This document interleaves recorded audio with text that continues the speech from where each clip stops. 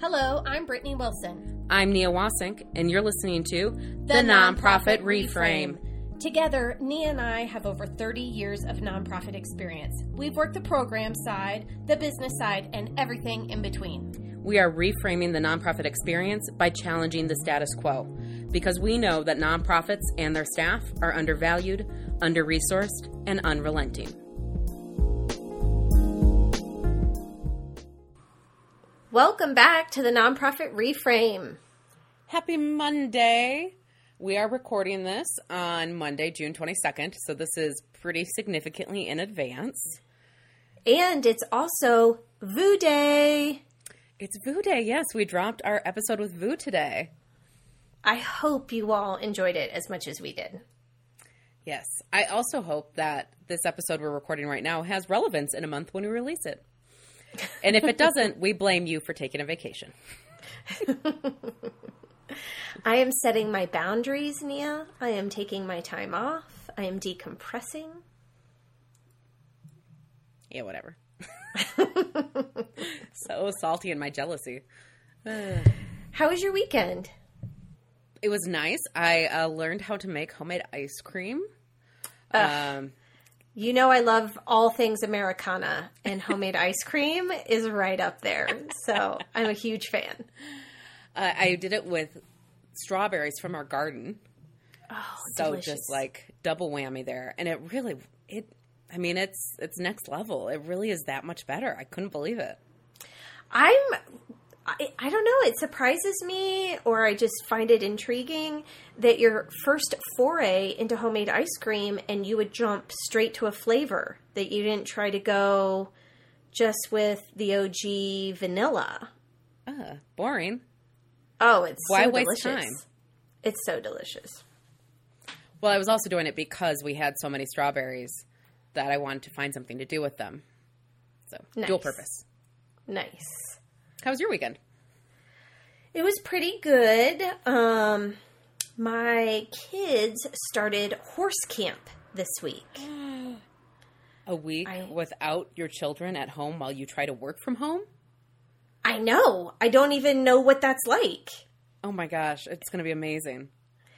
Well, so this was kind of interesting. I was dropping them off today, and of course there's all of these COVID protocols, and the groups are really small, and strict instructions about what to do during drop-off. And my little one is 5. She's going to be 6 in August.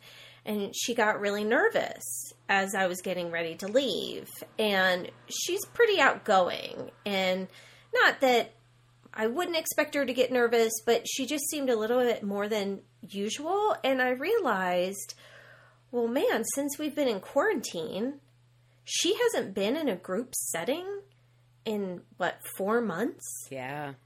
Whoa. I mean, normally she would be at school every day and going to aftercare and play dates at friends' house and birthday parties and all this sort of stuff. And so it made me just wonder what this quarantine is going to be like, what the effect it's going to have on all of our kids with socializing. I had such a similar conversation with a friend of mine this weekend. Because her daughter has developed all of these new fears. And I was like, well, yeah, because she has been attached to your hip since mid-March. She hasn't had to calm herself at all, right? She hasn't been in a school setting where she's had to, regulate herself. She's got mom. So, yeah, what is this going to do to our kids long-term? Holy shit. Well, I know, and my other daughter, who tends to have a little bit more anxiety, this has been, she's living her best life. Because she's not in group settings and doesn't have to deal with the stressors of peer-to-peer relationships, But even still, she's kind of being lulled into a false sense of security because eventually she's going to have to go back out into the public. Is this going to be the generation that never leaves their parents' basements? Well, according to my youngest, she's already made that claim at 5. She's with me for life. Good luck to you. Yeah. So anyways, yeah, I think I'm loving all the family time and being there, for a lot of moments that we normally miss out on. But I can't help but think, kind of what's going to be the cost for that. Yeah, absolutely. Long term. So, what are we talking about today? Well, I was listening to a podcast last week, as I do. I don't just listen to ours. I listen to a number of other ones. And it was great because it was a nonprofit podcast talking about nonprofits. And I love it when that happens. I love it when we are like not relegated to our special back room of operations, but people can actually talk about it. And so they were talking about how so it's an economics podcast called Planet Money, because I'm a super nerd. Don't know if you knew that. And they were talking about what we love about you. Nerds are cool. How people have been very generous as of late. We had that initial influx of people giving when COVID hit, and then with Black Lives Matter, we've had another round of just really significant philanthropy.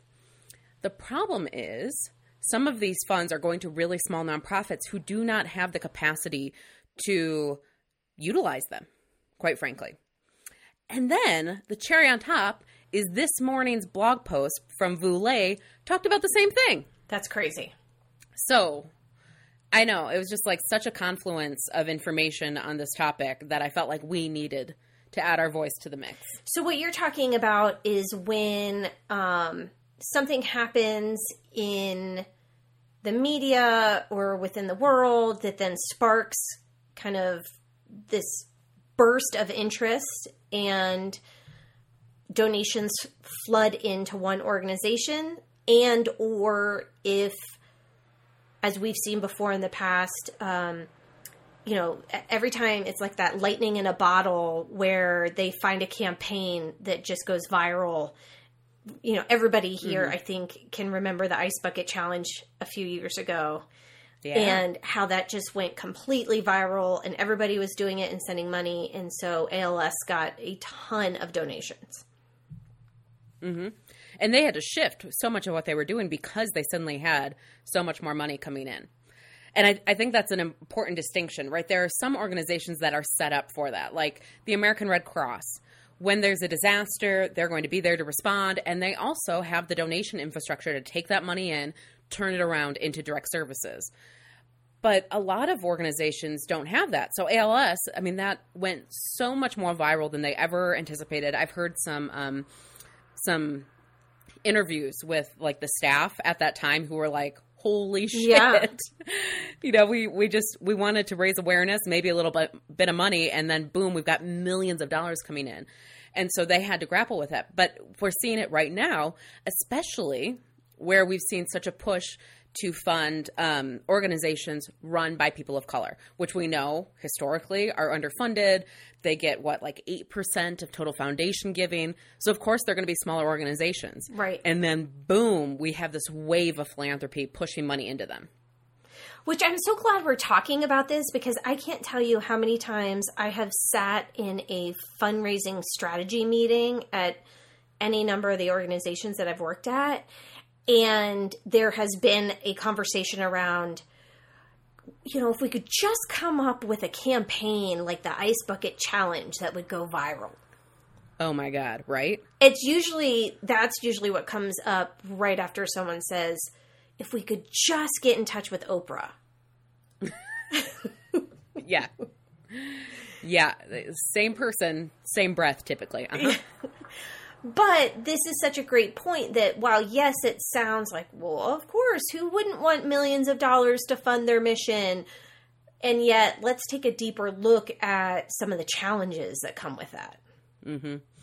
Well, so the podcast I listened to specifically talked about the Brooklyn Community Bail Fund. And they interviewed, I think, the executive director of that organization. So they provide support and bail funds for the protesters who were arrested in Brooklyn during the Black Lives Matter protests. And what they did was pretty interesting. So they had a massive, overwhelming amount of donations, and they finally said, stop, give elsewhere. And they gave a list of other nonprofits who who are kind of in that space. But I really appreciated that they, at least in the podcast, he specifically said, they've been doing this work and needed our help for a long time, and you can finally step up and give to them. Mm-hmm. That's great. Well, I love that and we've talked about that before, right? About how, excuse me, as a sector, we need to not be so scared to say, hey, wait a minute, why don't you support our sister and brother organizations as well? Right. And so I love that they brought that up, and that's something that they did. I wonder if even then they were scared to do it. Here they have millions and millions of dollars, and they don't necessarily know what they're going to do with it just yet. And yet saying, hey, why don't you give elsewhere, I'm sure goes against everything that has been ingrained in them as fundraisers. Well, yeah, I'm sure we even have like some fundraisers listening right now who are like, oh no, we could use that money, right? We'll figure it out. Right. But then that actually brings us to our second example, which Vu talked about, but there's also a Vox article that I was reading, and I'll drop that in the show notes so that folks can see it. So the organization is the Minnesota Freedom Fund, and they received like literally over $30 million overnight. Holy cow. Yeah, I mean, it was a huge amount of money. And in the first 2 weeks since the money was raised, they've only been able to use 200,000 of it. And now all these folks are taking to the internet to be like, you're not using my money well.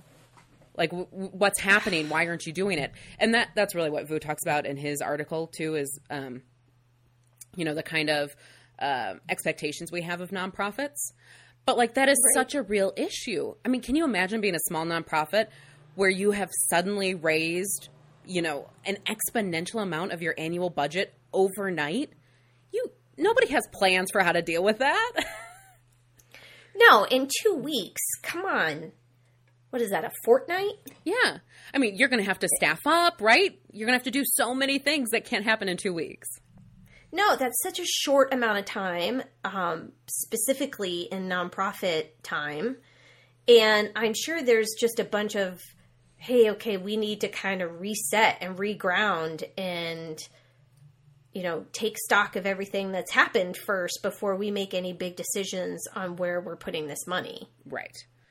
Well, and I think, what we've talked, especially recently, a lot about like all of the different scenario plannings that we've gone through and the 13 different budgets that we project out. And, often in strategic planning, you even have like, okay, here's our stretch idea. If all the things go well and all the dominoes fall into place, here's what we could do. Nobody's expecting $35 million to be in play. And so, like, trying to get your board even to wrap their head around what that would look like. That's one hell of a finance committee meeting. Can you imagine? Hey, we brought another budget to the table, just so you know, and this one you'll see is for $35 million. Well, that's the thing. I mean, there's a process. There's an internal process on making those decisions. Right. And it's not one person, nor should it be. And so it's got to go through all the channels as well before any decision can be made. Right. And I'm certainly not going to say, like, one organization was right or wrong. Like the Brooklyn Bail Fund, who started directing folks to donate elsewhere, or the Minnesota MFF, who continue to accept money, although they did list other nonprofits you could donate to. Like, I see both scenarios being totally valid, and they're both doing such important work that, quite frankly, if MFF needs to take a year to figure out how to spend that money, great. I mean, yes. Of course, I want more of it deployed sooner, but I'm not going to pull my funding because they haven't figured out how to spend $35 million. Well, and it goes back to this, we've talked about this before too, this inherent distrust that the public seems to have in nonprofits. Yeah.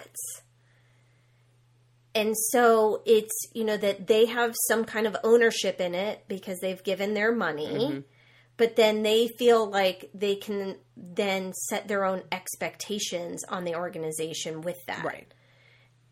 And it's just not fair, and it's definitely not realistic. No. Well, and I think, okay, so people making donations right now. I mean, hopefully everybody listening out there is making some sort of donation if you can. I mean, we say it every week, but this is an important time for those of us who have means to be deploying it for these important causes. So when you made that donation, you probably felt good. You probably felt like you were part of the solution. You know, you're fighting this fight along with people. As white people, it's one of the things we've been called on to do right now in this moment. You can't fucking take that back. Right. Well, and that's the thing. I mean, you have to have enough. First of all, you should have done enough research beforehand and had enough trust in the organization and leadership of the organization that when you give them your donation, that they're going to use it for the best possible good. Yeah. And that goes back to, again, what Vu talks about in his article, but what we talk about all the time about unrestricting your gift. Mm-hmm. Yeah. And so, you know, recognizing that they are the ones that are living in this nonprofit world every day, that know the business, you know, better than you do probably if you're just a lay donor that doesn't have any nonprofit experience, and that you have to trust to some extent that they're going to be using that. Now, I will say that as that $35 million is spent, I do think it's the responsibility of the organization to report back to the public how it was spent when it's spent. Yeah, of course. Well, and that's, you know, right? One of the key tenets of being a nonprofit, that level of transparency. Exactly. So I'm not saying you're just giving your money and then saying, okay, I'm never going to hear about it again. No, you should absolutely hear about it, but recognize that it's going to take some time to employ that. Mm-hmm. If you raise $35 million in the next month, what would your organization do with it? I know, right? No, I'm actually asking you. Well, I mean, we're really expanding our racial justice work right now, and I just think it's so fascinating because, you know, we're talking about right now how we do that within the budget that we have, and if we had $35 million, holy cow! I mean, it really would be about scaling everything, but I love Vu's point in it about using the money to partner with other organizations mm-hmm. and to affect even greater change, like holistic. Yeah. Right. So my organization, you know, deals with this one sliver, mm-hmm. you know, and if we can help fund other organizations that are covering the other slivers or pieces of the pie, so to speak, mm-hmm. so that we can really help fund the entire pie. I mean, wow, how powerful would that be? Amazingly. Mm-hmm. I know. Well, I think that was one of my favorite parts where he said that you should add to your donation page that the funds will either be used for this purpose or sub-granted out. I mean, yeah. That's a scary concept. Absolutely. I mean, can you imagine bringing that to your board and saying, we want to add this to our donation page? They would flip shit. And absolutely. Like, how amazing would that be? I mean, I just think like the nonprofit ecosystem, we don't leverage enough. And I know like there's so many reasons why. We've got the Hunger Games, yada, yada, yada. But I would love to be like, oh my God, we had this windfall. These partner organizations are all going to get a piece of it because we need to lift them up if we're going to do this work. I mean, even just think about like service provision. Okay, you are going to double your service provision overnight. All of your partner organizations are going to need to do more as well because you're not doing any of this work in isolation. And so if you could grant that, God, I get excited. I know like this isn't part of my reality whatsoever, but it's just so exciting to think about. That being said, I will fully admit that there are certain funders who ask for that. Like you cannot apply for the grant unless you come as a collaborative. So the whole collective impact, mm-hmm. which I don't know if we've talked about actually on this podcast. I don't think not really, not in depth at all. And I have been, I have a little, what's the term? Little PTSD. It has left, huh? PTSD. Yeah, it's left a really bad taste in my mouth. I fucking hate applying for collective impact grants. I'm just going to say it.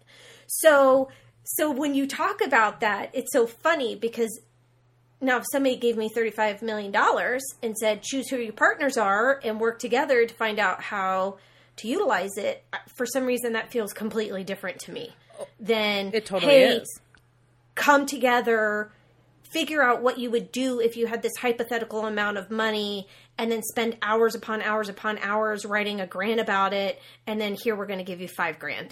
Well, and let's be clear, like true collaboration that makes real change, takes so much work, takes so much relationship development. So much work. It takes a lot of fucking meetings. And that's time and resources. And so I understand why it also can often feel like the bottom on your priority list. Because you're like, I just got to get this program delivered today. I don't have time to sit in 3 meetings with Debbie, Sue, and Sally to figure out how we work together better. But if... Right, for funding that we may or may not get. Right. And probably won't. And if we do, it probably won't be for an amount that is really going to allow us to do all these things that we're talking about doing together. Right. I'm debating how much I want to say about that collective impact process, and I think we're talking about the same funder. Well, the funder doesn't exist anymore. Exactly. Yeah. So we are. Name that funder. Hashtag name that funder. But I want to go back to something you said earlier that made me think of another situation. We didn't even talk about this beforehand, but I think it's interesting. So you said, part of being a good donor right now is doing enough research so that you trust the organization you're donating to. Well, have you heard of the Black Lives Matter Foundation? You told me about that. That is so... And this is the bullshit that gives our sector such a bad rap. It drives me crazy. See, I wish I didn't tell you everything so that you could be more shocked when I tell you something on the podcast. Well, I'm still shocked, so... Okay, so the Black Lives Matter Foundation, all of a sudden started getting an influx in donations lately. And from big companies like Google. Who were, encouraging their employees to give, doing some matches. Yeah, the Black Lives Matter Foundation has jack shit to do with the actual movement. It's some dude in California who created this back in 2015, and it sat pretty much dormant, really not doing much of anything until now when it got confused for the people actually doing, the important work. It's essentially just someone who looked out on a domain name early. Yeah. Is it a 501c3? Yeah, it is. But it's not, it has no active programming. No. I truthfully cannot tell you what they do. I mean, I hear you, public. I know. I hear these stories and I'm outraged too, or the stories where you find out that there's been some sort of embezzling or fraud or whatever happening at a charity. And I know that that's where this distrust is coming from. It saddens me. But, we hear the same stories coming from the for-profit world, exactly. too. And you're still going to, your big box stores and box chains and not having an issue putting your money there. Yeah. So, I mean, I feel like in the nonprofit world, that's the exception, obviously, and not the rule. So instead of taking all these exceptions and using it as the rule, and now you're using that judgment to create, I don't know. It drives me crazy. Well, yeah, I think what you're saying, when a corporate entity, a for-profit entity, has something shitty like that happen, somebody embezzles, they do something really bad, there's that swift initial backlash. And then we forget pretty quickly because we're like, oh yeah, but we really like their products. Oh yeah, we really still want to drive Volkswagens, even though they really tried to fuck us over for a while. So we'll forgive and forget. But for nonprofits, it's like, oh, not only did nonprofit XYZ do this, we are going to distrust them and everybody like them forever. You're like, what the fuck? I know, whether it's a national organization or a local one. Yeah.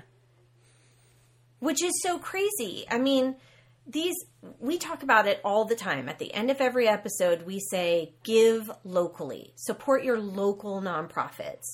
Because those are the ones that are doing the real work in your specific communities. And they're run by people in your community. So get to know them. If, like, you have that accessibility. So use it. Exactly. Get involved.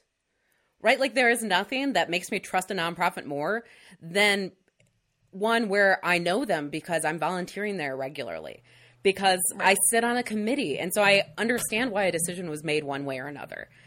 Like, I think that's the next level of all of this. All right, great. You've deployed your money.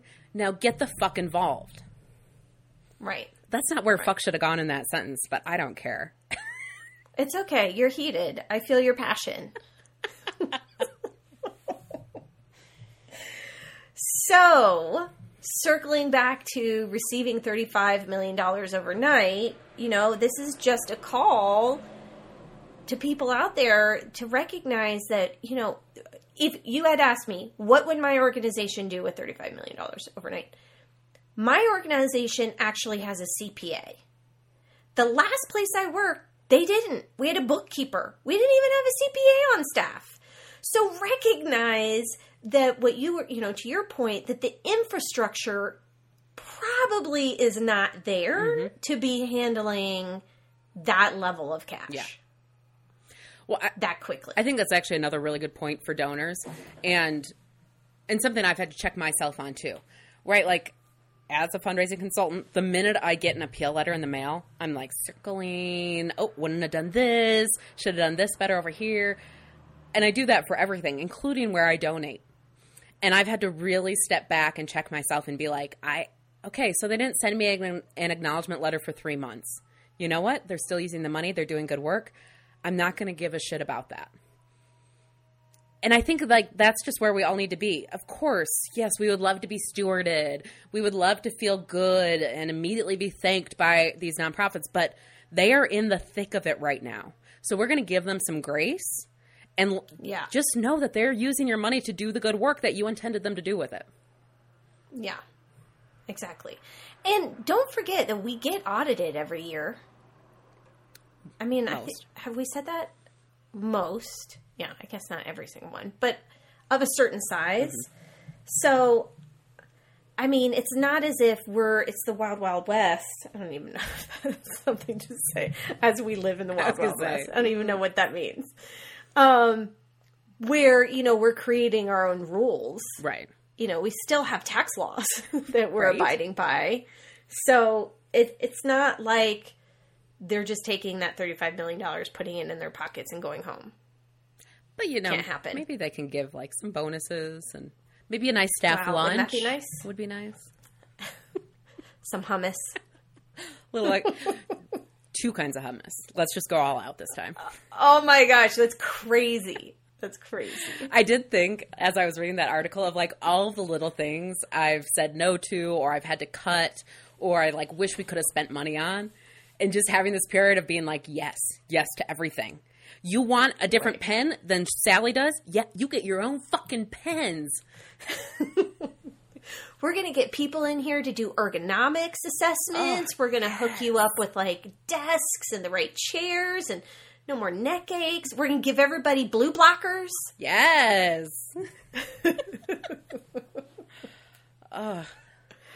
To those nonprofits out there who are currently getting these huge influxes of donations, congratulations. Seriously. I mean, you're getting that money because you are doing really fucking important work right now. And we are so thrilled for you that people are finally recognizing it and stepping up. Absolutely.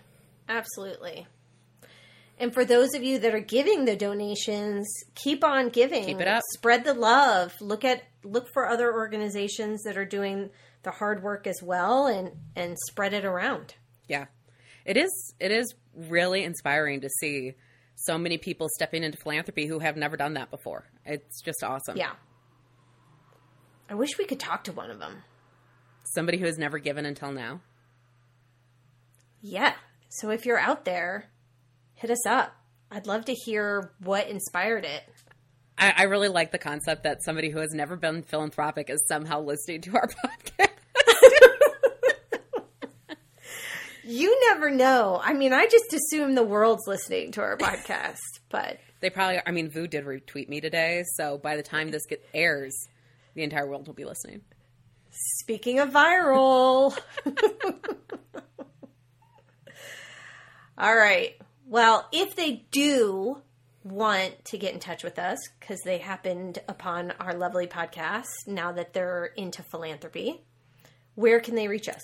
They can email us, nonprofitreframe@gmail.com. Great place to drop any questions you might have. But really, we love the stories. Please keep sending us the stories.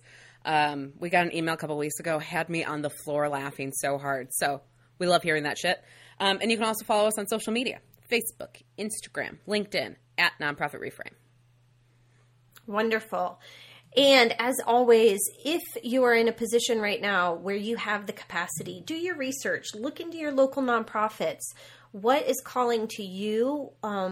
Which mission is really calling to you, and get to know them, look at their bios, look at their website. Don't judge them if the website's not completely up to date. Please don't. No. Yeah, please don't. But do your research and then give generously. Thanks, everybody. We would like to thank our sponsors. Mission Launch is a Colorado-based nonprofit consulting firm focusing on fundraising and board governance. You can learn more at missionlaunchco.com. And Jake Walker Music, who provides our theme music. You can find him at jakewalkermusic.org. Thank you so much.